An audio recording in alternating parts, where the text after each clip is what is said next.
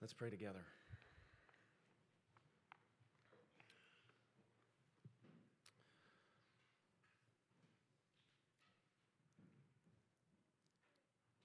Father, we pray that you would teach us what it is to find our shelter in you, the Most High. Teach us, Lord, to abide in the shadow of your wings and to hope fully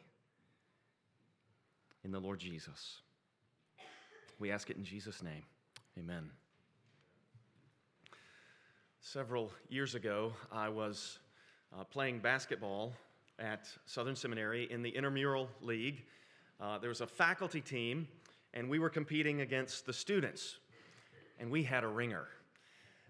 He wasn't technically faculty, but he was the director of the Health and Rec Center. His name was Matt Imati, and he was about 6 feet 7 inches tall, and he had been, his senior year in high school, the Gatorade Player of the Year in his home state. I mean, he was the best player in the state of Utah that year.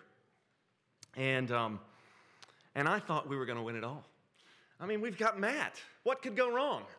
We had some other guys that could play a little bit, and we get into the playoffs, and, you know, in the game of basketball, sometimes the ball just doesn't bounce your way.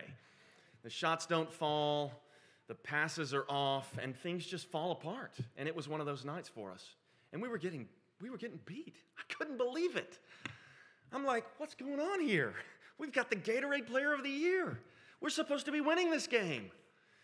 And it went from shock to frustration.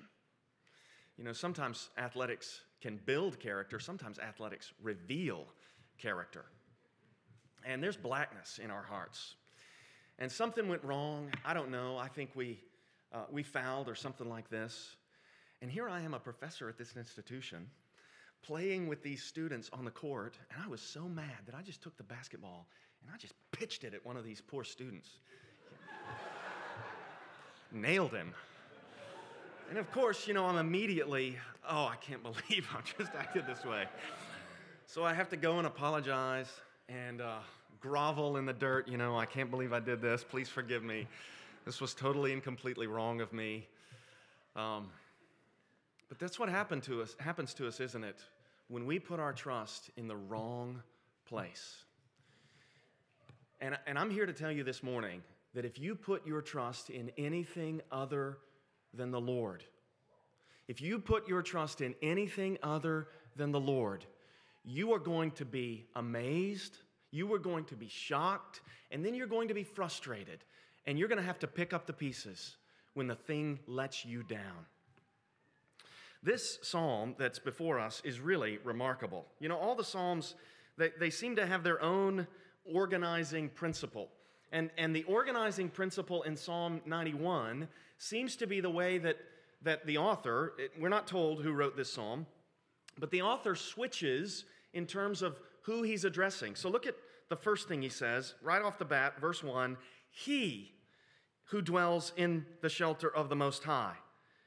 He will abide in the shadow. So he's talking about this person in the third person, right? He, that guy over there, he, and it's singular. And then he switches to the first person singular. I, verse 2, will say to the Lord. And then in verse 3, it's you. He, the Lord, will deliver you. And he stays with you, talking to this person. And by the way, you can't necessarily tell in English, but those are you singulars. All these yous in the middle part of the psalm are you singulars. That continues down to verse 9.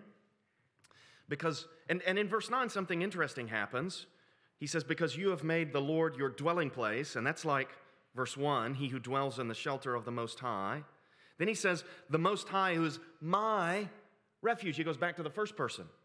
And back in verse 2, I will say to the Lord, my refuge. So there's kind of like a return to verse 1 at verse 9. But then he switches back to the yous. There in verse 10, no evil shall be allowed to befall you. And the you singulars continue through verse 13. And then in verse 14, he switches back to the he's. Okay, so it's like verse 1, he. Verses 14 through 16, he. And then there's a little bit of I in there, but mostly it's you. So at the beginning, he, at the end, he, and all through the middle, you. And there's two sections in the you sections, and they track with one another. It's like the same kinds of statements are made. Look at the end of verse 4, or the middle of verse 4. Under his wings you will find refuge. So this person that the psalmist is addressing is going to take refuge in the Lord. And then in verses 5 through 7, what he basically says is, you are going to be delivered from all danger. So look at the end of verse 7. It will not come near you. All these things that threaten people, it will not come near you. So you're going to take refuge in the Lord. You're going to be delivered from danger. And then look at verse 8. You will look with your eyes and see the recompense of the wicked. Your enemies are going to be defeated. Okay, so that's verses 3 through 8. Refuge, deliverance, conquest. And that's going to be repeated now. Look at verses 9 and 10. You have made the Lord your dwelling place. The Most High is my refuge. Refuge again. And then verses 11 and 12. This is the angels bearing up again. Deliverance from danger. And then look at verse 13. You will tread on the lion and the adder, the young lion and the serpent you will trample underfoot. Refuge in the Lord, deliverance from danger, conquest over the wicked, over the enemies. You're going to tread down the serpent and the lion. So there's this three-part kind of movement. It's almost like a theme and variations, verses 3 to 8, and then verses 9 through 13. And I think when we look at this, we can ask, who is this person being addressed? Who is this person being told, you're going to take refuge in the Lord? This individual, you're going to take refuge in the Lord. You're going to be delivered from all danger. You're going to see your enemies defeated. And then you, verse 13, are going to trample on the head of the serpent.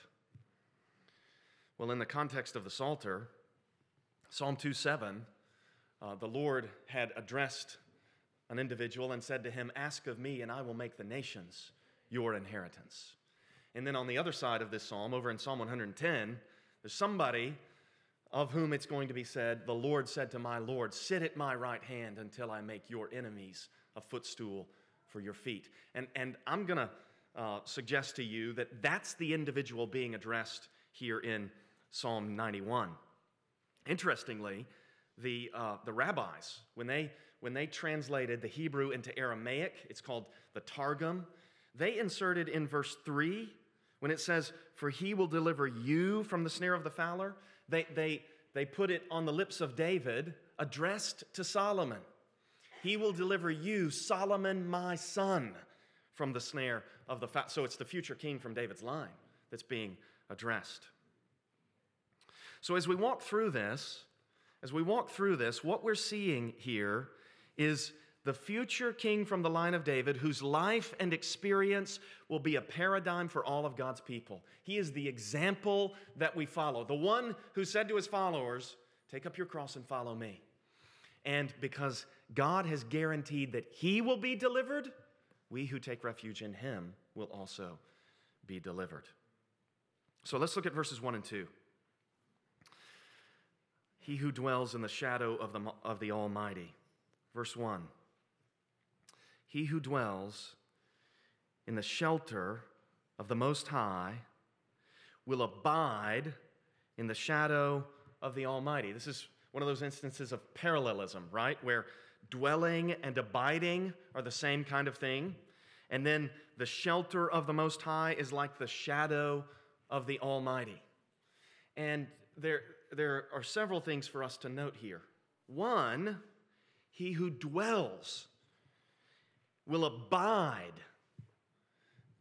This is reflecting a series of choices that amount to a lifestyle. And two things are happening. God is doing the protecting, but the one doing the dwelling and the abiding is choosing to dwell there, right?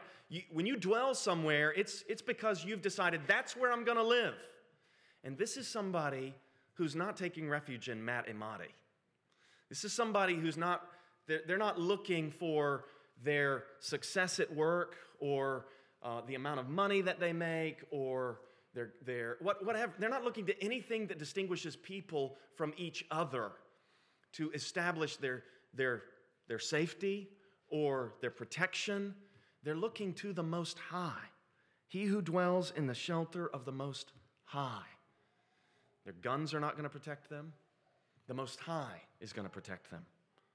Will abide in the shadow of the Almighty. So the first thing is, somebody's making a choice to do this. And everybody in this room has the opportunity to make that same choice. And the question is simply whether or not you're going to take the opportunity that you have. We all have the opportunity to take refuge in the Lord. And the psalmist is urging us to do that. He who dwells in the shelter of the Most High. So first thing is you got a choice to make. Second thing, there's no better place to find shelter.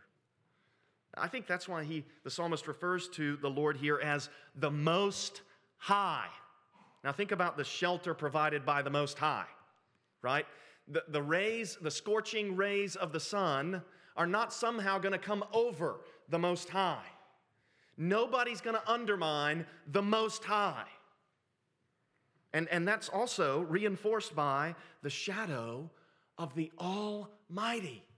This is the protection that God provides that we're talking about. There's no better shelter. There's no more effective shadow. And I think that the relationship that we see between verses 1 and 2 is suggestive of the way that the psalmist wants us to respond. Because what he's doing is he's talking about this person who takes refuge there. He who dwells, and then he responds by saying, I will say to the Lord, my refuge and my fortress. So it's like the individual that he's talking about has inspired him to do likewise. Now, when we think about what's going on here, what's happening is God is providing protection, isn't he? God is protecting this one. And what the psalmist is doing is he's going to multiply metaphors to help us think about what kind of protection we're dealing with. So he starts off in verse 2, I will say to the Lord, my refuge. Now, I don't know what kind of particular refuge. This can apply in all kinds of circumstances, can't it? You can think of a raging storm, and you take refuge from the cold, driving rain. You can think of a battle where the enemy is strong and perhaps prevailing, and somebody's finding refuge. You can think of really contentious personal relationships, things that are really difficult. And you don't like these people, and you don't know how to respond to these people, and you find refuge in the Lord. You can just apply it to your own life, can't you? Where are you going to find refuge? I will say to the Lord, my refuge and my fortress. That brings in battle imagery. Fortress, you can think of this strong fastness where the walls are high and reinforced, and thick stone makes up these walls, and the arrows are just going to bounce off. I will say to the Lord, my refuge and my fortress, my God, in whom I trust. So because of the way that the individual spoken of in verse 1 dwells in the shelter of the Most High, the psalmist responds in verse 2, I'm going to do likewise. And that's the kind of dynamic that I think we see throughout this psalm. Now he seems, in verse 3, he seems to address that individual. And what he tells him in verses 3 through 8, as we saw just a moment ago, is you will have refuge, deliverance, and victory.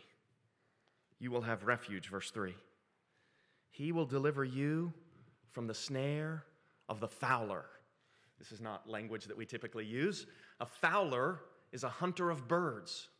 And so it's as though the psalmist is saying, you're like a little bird, and maybe this is informed by, you remember Psalm 11, David had said, how can you say to my soul, flee as a bird to your mountain? And the psalmist is saying, you're like a little bird, and there are these fowlers, these hunters trying to entrap you, ensnare you. And God is the one who's going to deliver you from the snare of the fowler.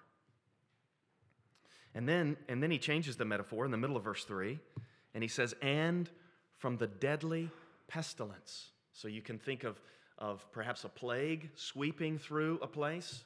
And how are you going to prevent yourself from being infected by this? How are you going to keep yourself healthy? Well, the psalmist is saying the Lord is going to be the one who protects you in these circumstances. And then he changes the imagery again here in verse 4, where he says, he will cover you with his pinions. And here it's the Lord who's a bird, and the pinions are the wings. And he continues there in verse 4, under his wings you will find refuge. John Calvin wrote about these statements here in Psalm 91:4. He said, when we consider the majesty of God, there is nothing which would suggest a likeness such as is here shown between him and the hen or other birds who spread their wings over their young ones to cherish and protect them. But in accommodation to our infirmity, he does not scruple to descend, as it were, from heavenly glory, which belongs to him, and to encourage us to approach him under so humble a similitude. Since he condescends in such a gracious manner to our weakness, surely there is nothing to prevent us from coming to him with the greatest freedom. He's like that mother hen, sheltering with his wings. So the psalmist is addressing the future king from David's line, and this is the way he's going to be protected. And he's telling us about the Lord. So there's going to be refuge. Look at the end of verse 4. His faithfulness is a shield and buckler. God's truth. God's faithfulness is founded on God's truth. When God makes a promise, when God makes a statement, he's going to be faithful to that promise, to that statement. If God says this is what the rules are, this is where the boundaries are, that's the way it's going to be. And what the psalmist is saying is the way that God's truth and faithfulness function is like a body shield. The word used here is for a shield that would cover your whole body. So it's as though you go out into battle, and what you've got protecting you from head to toe is God's faithfulness. God's truth is your shield. And then it's also your buckler. Your buckler was this other shield. You had these two shields, a shield and a buckler, a smaller shield that you might use in one-on-one combat. What protects you is God's faithfulness. What protects you is God's trustworthiness, his commitment to his own truth. So there's going to be refuge in the Lord, verses 3 and 4. There's also going to be deliverance. There's a whole list of things here in verses 3 through 7 that the psalmist assures the future king from David's line he will be delivered from. You will not fear the terror of the night, nor the arrow that flies by day. Notice the contrast of day and night there. It's one of those merisms, and it's as though he's picked polar opposites to say day and night and everything in between. So the kinds of things that people fear in the darkness at night, you won't fear those things. And then the kinds of things that can attack you in the day, those are not going to threaten you. And then he continues in the same way in verse 6, nor the pestilence that stalks in darkness, nor the destruction that wastes at noonday. So night, day, darkness, noonday, none of the things that threaten people at any of those times is going to come at the Messiah. And then verse 7, 1,000 may fall at your side, 10,000 at your right hand, but it will not come near you. Jill and I were discussing this, and she was asking me, how can promises like this be made? Because people do experience calamities. People get hit by cars, and they get struck by air. Things happen to people, don't they? Things happen to believers, right? Yes, absolutely. Things befall us. And that's where I think this second person singular helps us. Because what's being said is not every one of you is going to be protected in every last circumstance, but rather the Lord is going to ensure that the Messiah is going to be preserved to complete his course. And because he has completed his course, nothing that the Lord doesn't intend to befall any of us is going to befall any of us. So what's being promised here is that Jesus is not going to be taken before the time comes. And I think as we read the Gospels, you can read about those occasions when the Jews sought to arrest him, and he just passes out from their midst. Nothing can happen to him until the time comes. Early in Luke's Gospel, Luke 4, they take him to the brow of a cliff trying to throw him over, and he just walks right through them. 1,000 may fall at your side, 10,000 at your right hand. It will not come near you. Victory, verse 8. You will only look with your eyes and see the recompense of the wicked. The fact that the enemies are referred to here as the wicked implies that the person being addressed is righteous. And praise God, that's exactly right. The Lord Jesus is perfectly and completely righteous. And those who oppose to him, the wicked, they will be recompensed. God's truth guarantees it. Now, what we've just seen in verses 3 through 8 is going to be repeated, as I said a moment ago, now in verses 9 through 13. Once again, it's going to be refuge, and then deliverance, and then victory. And as I noted, the things said in verses 1 and 2, it's like they're restated here in verse 9. It's like the psalmist wants us to know. There's a break in thought here. We're going to start over and do this again. So verse 9, he's still speaking to this future king. Because you have made the Lord your dwelling place, the Most High, who is my refuge, no evil shall be allowed to befall you. Now, this is stated to the future Messiah, but there's a principle here for us too. If you make the Lord your dwelling place, evil is not going to have the victory over you. If you make the Lord your refuge, Satan is not going to have the final conquest over you. Look at what verse 10 goes on to say. No plague come near your tent. It's interesting, the reference to plague here, it's almost reminiscent of the plagues that fell on Egypt. And I think that may be in the background of the psalmist's mind, because you remember when the plagues fell on Egypt, Israel was unaffected by those plagues. The wicked experienced, the Egyptians experienced God's wrath through the plagues, but the Israelites were protected in the midst of them. And before I read verse 11, I want to share with you something that J.R.R. Tolkien wrote in his essay on fairy stories. He argued that there are these deep longings in our hearts that make us appreciate these stories that take place in kind of supernatural, different sort of worlds.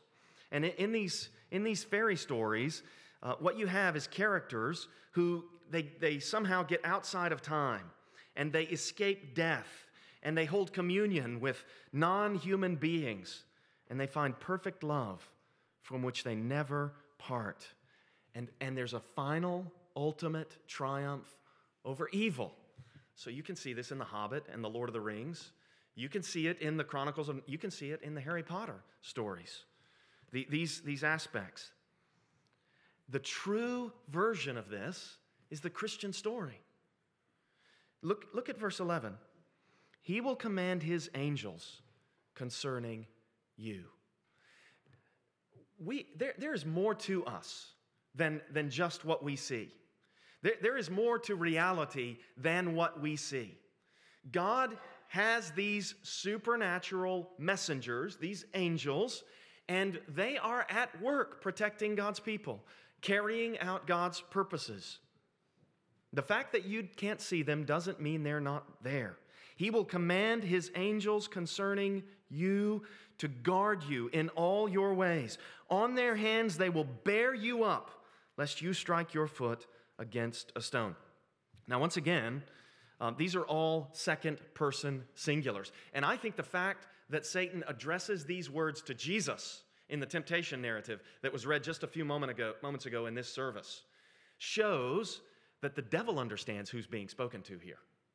He will command his angels concerning you to bear you up, lest you strike your foot against a stone. So I think that what we've got here is confirmation that the future king from David's line is being addressed here, in the midst of these indications that there are things beyond what we see.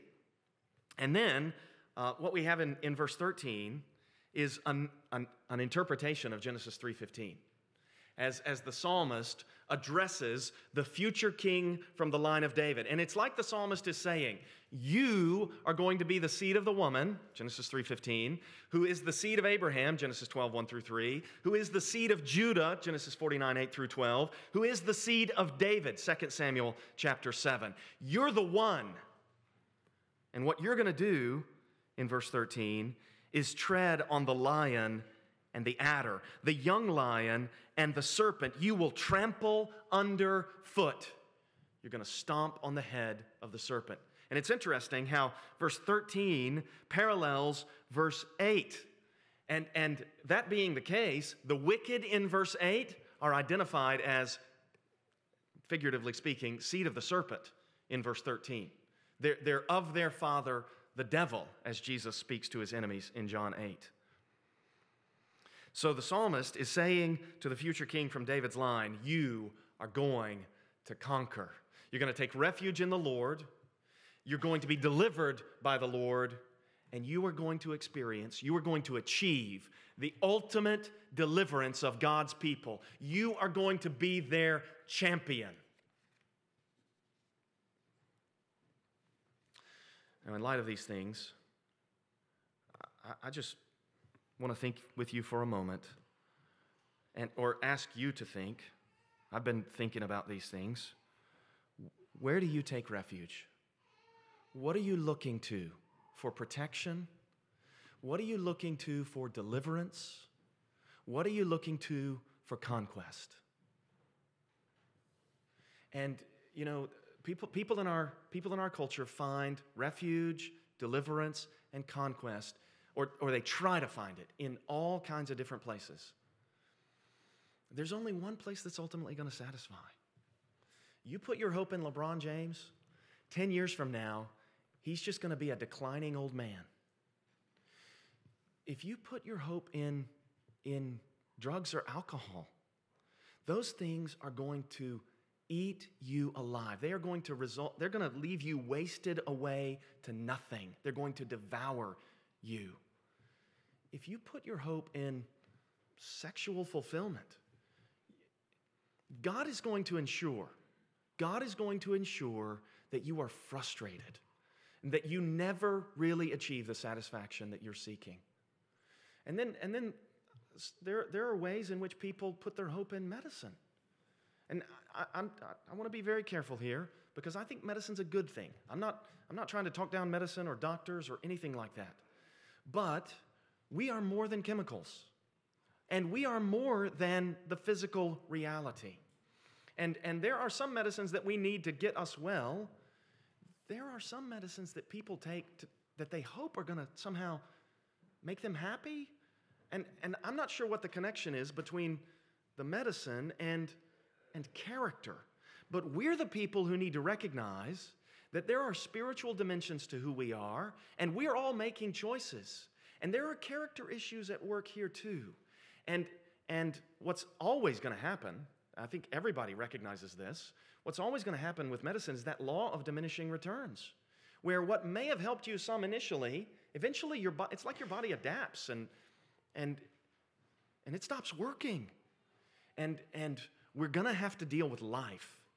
And the psalmist is urging us to take refuge, finally, in the Lord. And our hope is not that all our problems are going to be solved.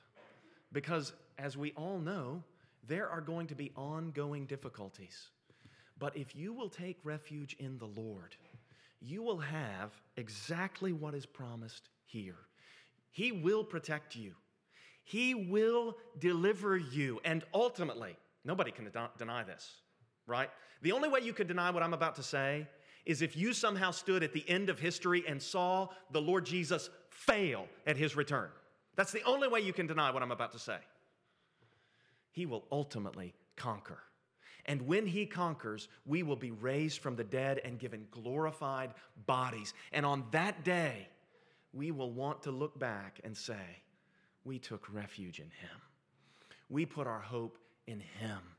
Please don't misunderstand anything I'm saying, okay? I'm not saying you shouldn't take recourse to medicine necessarily. If you're sick, you ought to go see the doctor. I'm not, okay? So just be clear on what I'm saying.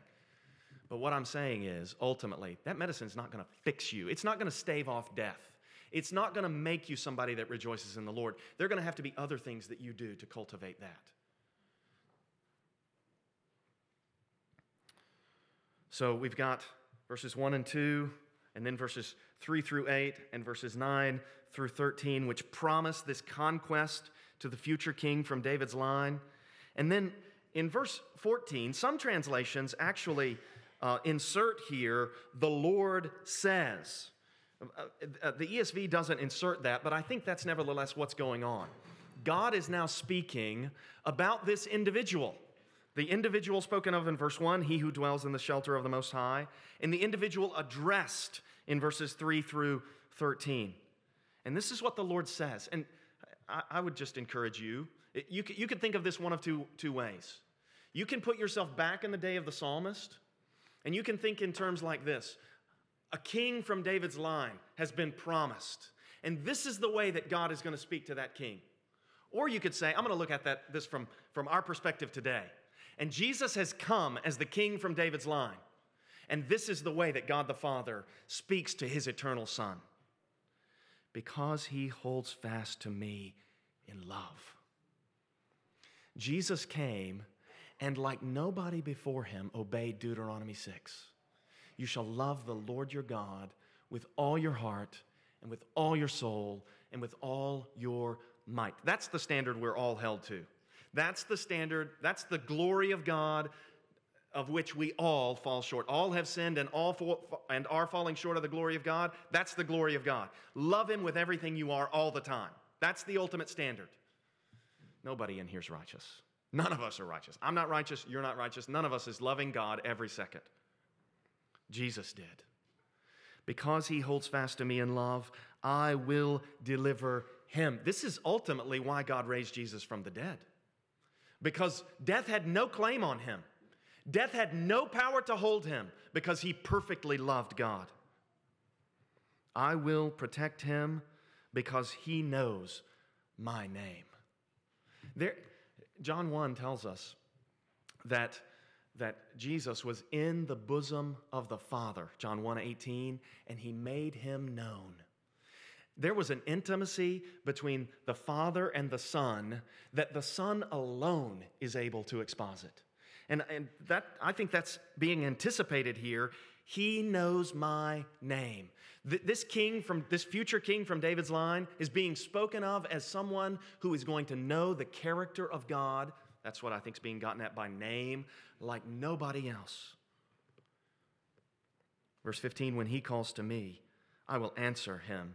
I will be with him in trouble. I will rescue him and honor him. With long life, I will satisfy him. One of the reasons I wanted Deuteronomy 6 read, is because there's this promise made there. If you'll do these things, your life will be long in the land. And that gets repeated all over the book of Deuteronomy. Deuteronomy 17, if the king will write out his copy of the law and read in it all his days, his life will be long. And those statements, they ultimately culminate in that 2 Samuel 7 promise when the Lord says about that king being promised to David's line, I will establish the throne of his kingdom forever. It's never going to come to an end. With long life I will satisfy him and show him my salvation. There are 7 verbs here in verses 14 through 16, all that the Lord says he's going to do for this individual. And those 7 things, it's like those of us who embrace the Lord Jesus, those of us who follow the Lord Jesus, it's like God begins to do for us what he promised to do for Jesus. Because we're being conformed to his image. And you can think of a passage like Romans 8, where it's promised that those whom he called, he also justified, and those whom he justified, he also glorified. I will rescue him and honor him. Literally, it's I will rescue him and glorify him there in verse 15. Nobody more epitomizes what's stated here in Psalm 91 than Jesus. Look at those words there in the middle of verse 15. I will be with him in trouble. Do you remember what Jesus said to his followers at the end of Matthew's gospel? After the Great Commission, I will be with you always. I will be with you always. Nobody lived more in God's presence than Jesus. Nobody more inhabited the shelter of the Most High, the shadow of the Almighty. Nobody did that better. Nobody took refuge in God like Jesus. Nobody trampled the dragon like Jesus. Verse 13, you will tread on the lion and the adder, the young lion and the serpent, you will trample underfoot. Nobody loved the Lord or knew God's name like Jesus. Jesus is everything to us. We're the people that want to be like Jesus, aren't we? We want to follow his example. We want to experience his deliverance. If you're here this morning and you're not sure that you want to follow Christ, that you want to identify as a Christian, I would just ask you to answer this question in your own head. You don't have, I'm not telling, you can come talk to me afterwards if you want to, but just think about this question. Do you really have, do you have a better refuge than this? Do you have a better story than this? Because we all interpret our lives in the context of a story. We all interpret our lives against a wider backdrop that informs who we are, that tells us who we're becoming, that tells us where we're going, that tells us what we expect to get better. Is there a better story? Is there a better refuge? Because Jesus lived out the fullness of this psalm, we who follow him, who embrace him, who entrust ourselves to him, we can take up our crosses and follow him. The people of Jesus can inhabit this hiding place, the shadow of the Most High. We can do this because of what he did. We can enter boldly and find grace in the time of need. Tim Keller writes this: if we stand back to ask what we have learned about happiness over the centuries, it is striking to see our lack of progress. Think of how we have surpassed our ancestors in our ability to travel and communicate, in our accomplishments in medicine and science. Think of how much less brutal and unjust to minorities many societies are today compared with those even 100 years ago. In so many ways, human life has been transformed. And yet, though we are unimaginably wealthier and more comfortable than our ancestors, no one is arguing that we are significantly happier than they were. We are struggling and seeking happiness in essentially the same ways our forebears did, and doing a worse job of it if we use the rise of depression and suicide as an indicator. But those who know this refuge, those who know this hiding place, this shelter, they will have a lasting happiness that's better described with the word joy. Let's pray. Father, we thank you for Jesus. Lord, we thank you that he will never let us down. We thank you for the way that he perfectly modeled love for you, for the way that he took refuge in you, for the way that you delivered him, even from death. And Lord, through that, we thank you for the way that he conquered, the way that he achieved the victory. And we thank you for all the things that you have promised to do for him. And because we're united to him by faith, we thank you for the way that those promises guarantee that we will be made like him. Lord, we love you. We pray that you would cause the truths of Psalm 91 to saturate our souls. And we pray that you'd make us people who take refuge in you. In Christ's name, amen.